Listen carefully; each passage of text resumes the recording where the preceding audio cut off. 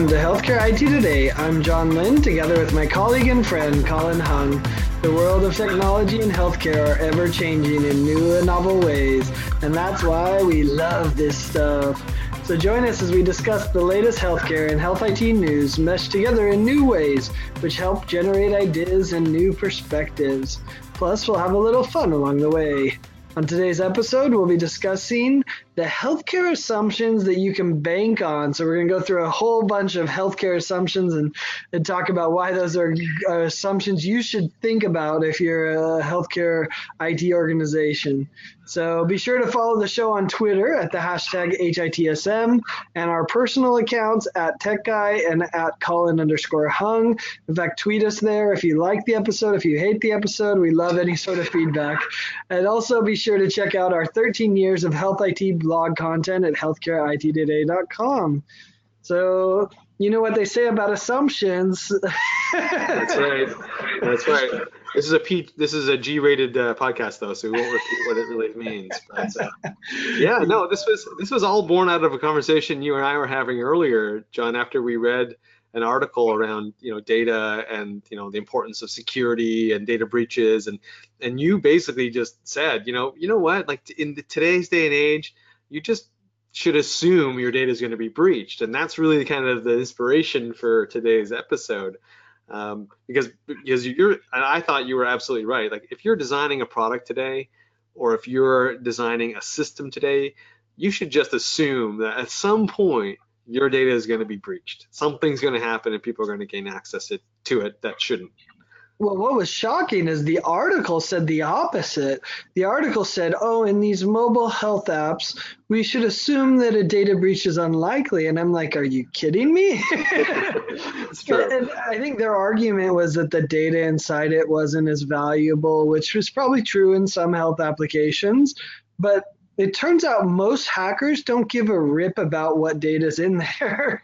They're just going around searching for vulnerabilities. I mean, there's some that are very targeted and they're getting more targeted, but a lot of the hacks that happen are just opportunistic hackers that have, different bots or different algorithms going around searching for vulnerabilities in applications and then taking whatever data they can find. So the idea is that you don't need to really worry about data breaches in a healthcare application is just shocking to me. In fact, the opposite, exactly what you said, is true for me.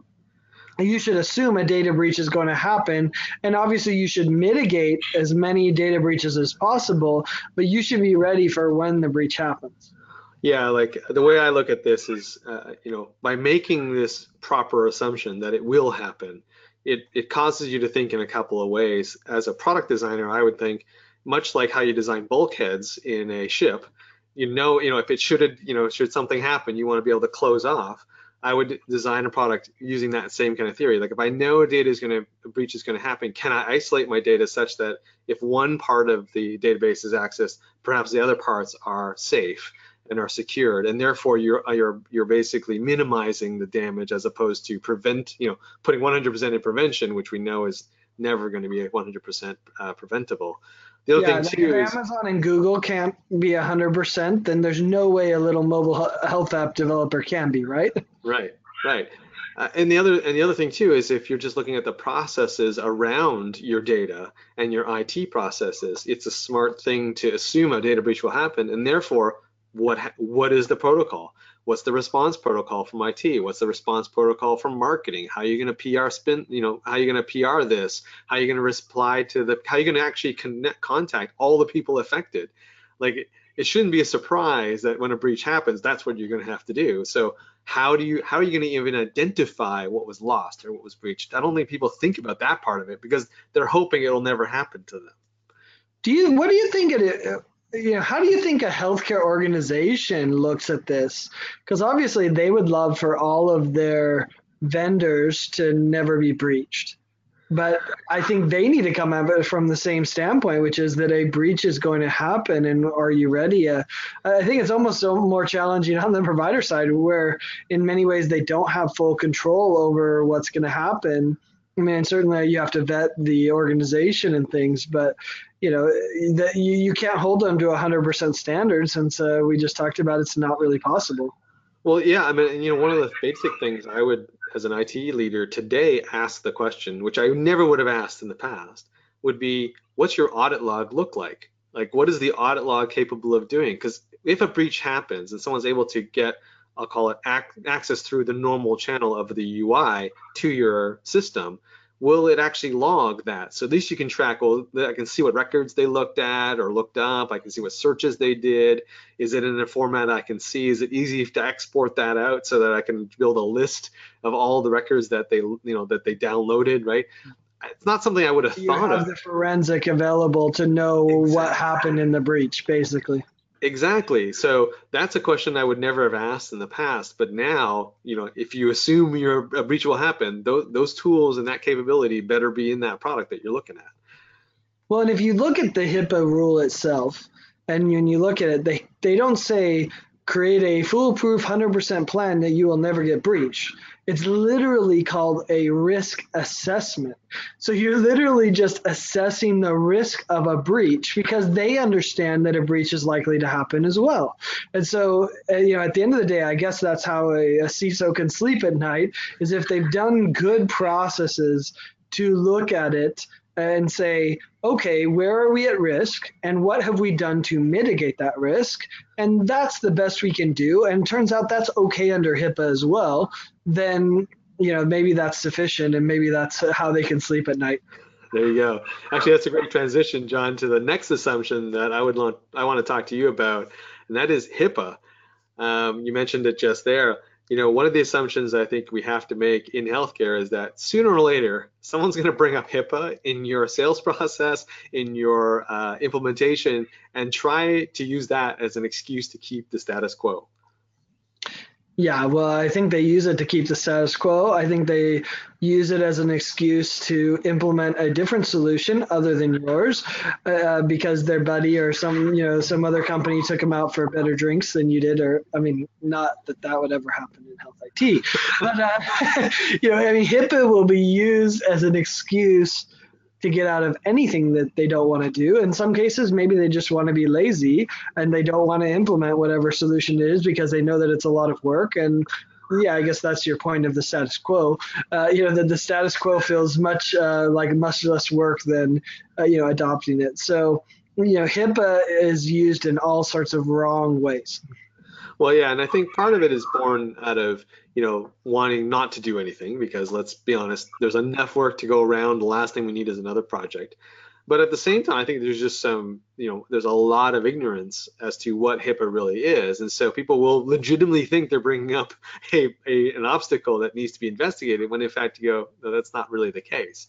So there's a lot of confusion as we still today around HIPAA and what it entails and what it doesn't entail. And so I think as a both a vendor as well as an IT leader trying to push forward a project, you just got to be aware that this will happen.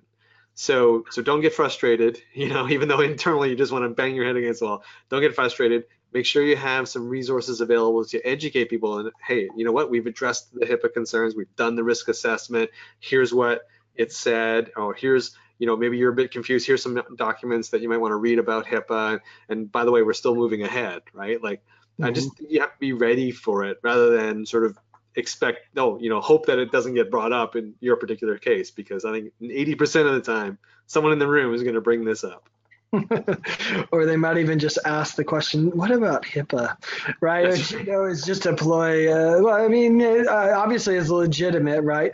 But if they were really cared about the patient, say, what about the patient privacy? That would be a much better question and would be a very different question than what about HIPAA. What's fascinating, I was just talking with Ivo Nelson and talking about kind of the waves of what happens in healthcare technology. In fact, he said he named his company Next Wave Connect because there's always these waves of activity, if you will, or excitement around what happens in health IT. And he used HIPAA as one of those waves. So when the HIPAA rules came out, there was this explosion of business of people who were saying, oh, how do we make sure we're HIPAA compliant?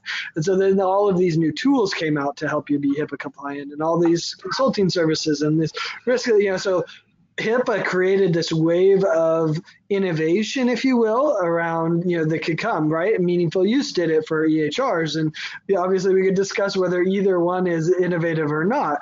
But interestingly, now HIPAA was originally driving business, and now it's an excuse not to do business. It's amazing how things evolve. Yeah, no, it's fun. I mean, HIPAA again, just know it's going to be brought up. Sometimes it's brought up as a joke. I've seen that again a few times, and especially around April Fools. I mean, but it happens enough. It happens enough that I think IT leaders don't know if it's an April Fool's joke. So if you're listening in this, to this episode around April Fools, that might be a good one to pull on your IT person. That's a good idea.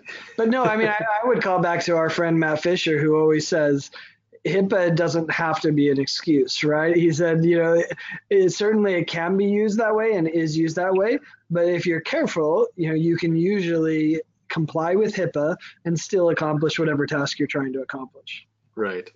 Well, here's another assumption, John, that I wanted to talk with you about, and that's, my favorite. Users will never do what you expect them to do. I think that's a pretty bankable assumption that you should make when designing your systems and designing your products, that users will never use it the way you think it should be used. Do you have any good examples of that that you can think of?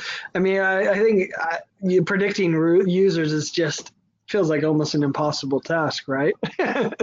Yeah, well, and I think this goes to user design. I think, if you're expecting a user to follow the 22 steps to, do this potential entry, you can be guaranteed that someone is going to find a way to cut those 22 down to 12 using your system in a way that was never meant to be done that way.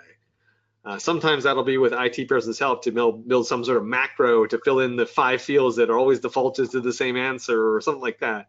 But the way I would look at this is say you should really make sure that you spend some time on your user interface to make sure that the easiest path is the path that you want your user to take, right? And so therefore they're more likely to take it than if you make that the one path the super difficult one.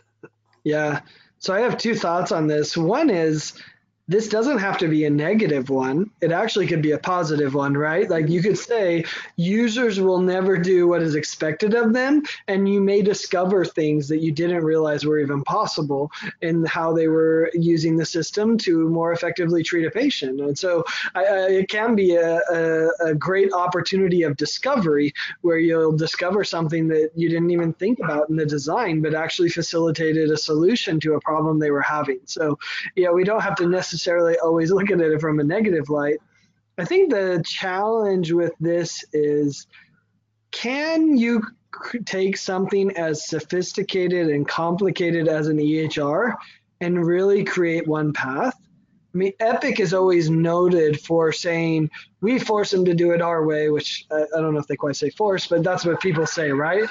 The Epic way, and you got to implement it the Epic way. And if you do it the Epic way, you're going to have results. And if you don't, then we're not supporting you and this, that, and the other, right? And they do that across a wide spectrum of things, including what servers it's on, why they don't run virtual machines, are they in the cloud? And they've certainly evolved in how they've handled some of those issues. But can you take something as complicated and as complex as an EHR and expect them to work one way? And I look at it and say, I don't think you can, right? I think it's so complicated. And then, that's why I always get angry when someone throws up the EHR user interface and says, this is ugly. How come it doesn't look like my iPhone screen? And then they put up like an iPhone screen of a text message app, and you're like, you're doing one function, you're texting each other, and the EHR is asking you to do 600 things, right? I mean, I think the better example is comparing the EHR user interface to the airline, pilot's interface. There's buttons and switches everywhere. It's not very usable either. You have to go to how many hours of training to be able to learn how to do an airplane? The same is somewhat true in EHR because the complexity is so much worse. Yeah.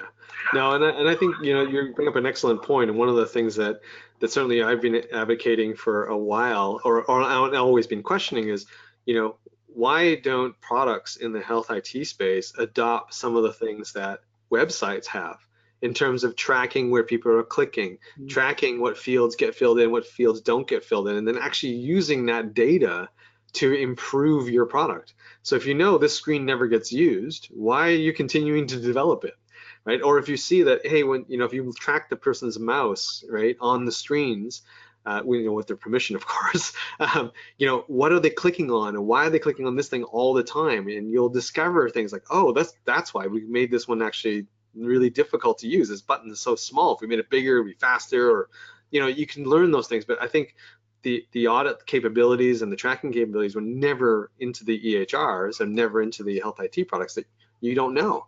And therefore, when users come and describe to you what they're doing, they inevitably miss these kind of small opportunities to improve your product. Well, it's interesting you talk about that from a usability standpoint and why aren't they tracking it? And I agree, it should be. And I think they do to some level, right? I don't think it's fully integrated into their products, but I think they do it on a smaller scale basis with a certain set of users. So I think there is more of that going on. We were actually having this discussion recently on Twitter with some people about this exact topic and why aren't they doing more usability studies? Essentially your question. And I started diving into it a little bit with someone. I said, well, I think that's interesting to do usability studies. But why isn't the EHR vendor or any health IT application monitoring how long it takes for a whole population of user to do X, Y, and Z task? And if in X task, Colin takes 5 minutes and John takes 10 minutes, why am I not reaching out to John and saying, hey, everyone else in the system is using it in 5 minutes, but it's taking you 10.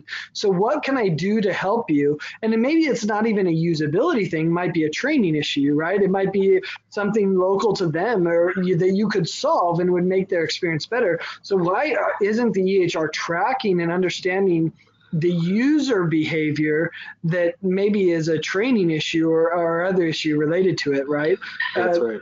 Because that Justin, not doing what they should expect either, right? Exactly. So expect them to forget half of what we trained them. Oh, we should expect that. Well, and actually, funny enough, that's what Justin Campbell wrote a nice article from Galen Healthcare on this very thing about using the audit log as a source of inspiration for your UI and UX design. So definitely, I think that's something that more people should be looking into. And by the way, hey, if you're just tuning in, you're listening to Healthcare IT Today with John Lynn and Colin Hung on the Healthcare Radio Now network. Today, we're talking about assumptions you should just bank on in healthcare. And we've talked about 3 so far. They've been pretty interesting. And actually, I'm looking forward to this next one. John, this is a universal truth, I think, which is, of course, that IT projects will be delayed. Just bank on it. Just make sure you factor that into your decisions. Yeah, I mean, we'd love to think that it wouldn't. What's interesting, we haven't even talked about sales, and if we want to talk about delays, but IT projects can be even worse. I think there's been a few exceptions, but I love the story and example I heard from Compass Medical at the Expo.Health conference, and Drew Mill, their CIO, and I think he also did CMIO with them as well. He talked about how delayed they were in their EHR implementation. Interestingly enough, he said, I don't suggest it to everyone else. He's like, I don't suggest taking as long as we did. He said, but there was this powerful effect that happened because they were delayed so long.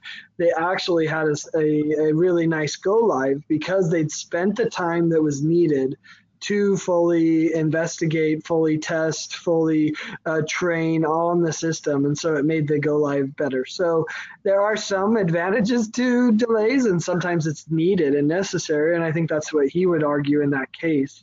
But yeah, I mean, there's just so many things that could delay a project.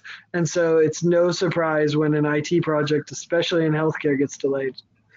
Yeah, and I think, this is something that an IT leader internally can, I guess you can say, account for, right? Have multiple projects on the go that involve different departments. So if one gets delayed, you can easily deploy resources to another. You can, a lot of times when a project's delayed, it's usually a sign that buy-in wasn't 100% complete. So one way to mitigate this is to make sure that up front you're doing a lot more of the education before you start coding and before you start deploying a lot more resources. Spend more time at the front half making sure that your clinical people are bought in, your administrative people are bought in, and therefore your project's less likely to get delayed down the road.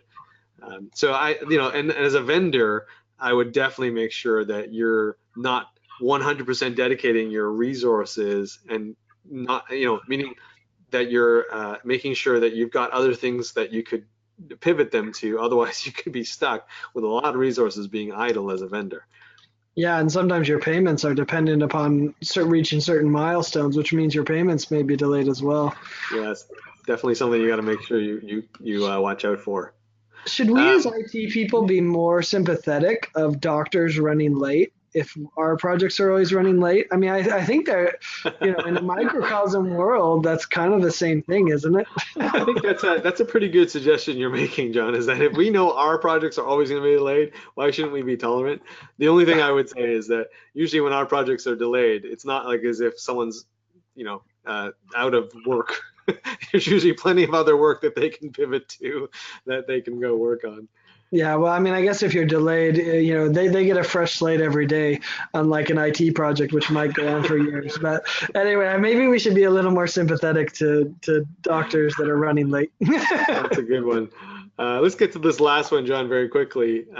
Budgets will suddenly change in healthcare. This is another bankable assumption. Yeah, and I think it's amazing what could hijack a budget. My favorite is the breach, of course. Unpredictable, and as soon as it happens, all budget goes to mitigation, goes to notifying the patients, it goes to all of that security budget that you wanted to spend but never could get justification for. But it comes from a lot of other areas as well. I mean, those same principles can steal your budget. So I think, you have to be careful. Budgets are only good once they're spent. Yeah. No, and I definitely agree with you there. I think one way to mitigate this or bake this assumption into what you're planning for is make sure you use that agile method, right? So that at the end of every phase of that project, you've got something that's deliverable. So should those future phases not materialize or have to be delayed because of budget reasons, at least you got something that you can deploy, something that you can use. Rather than going for the big bang where you get to phase 3 and then you've got to finish phase 4 before you can roll it out, and then phase 4 is like a year delayed. That's not good for anybody who's invested that much time in a project. So build in these little milestones to make sure you've got something deliverable, and that will help mitigate the problem where your budget gets cut. Yeah, it's great advice. I'm also reminded of, I think it was Ed Marks that was telling me and kind of illustrating to me what I call the strategic CIO versus the operational CIO. The strategic CIO is one that's a strategic part of the healthcare organization and has a voice that explains why the different IT budgets are an important strategic part of the organization.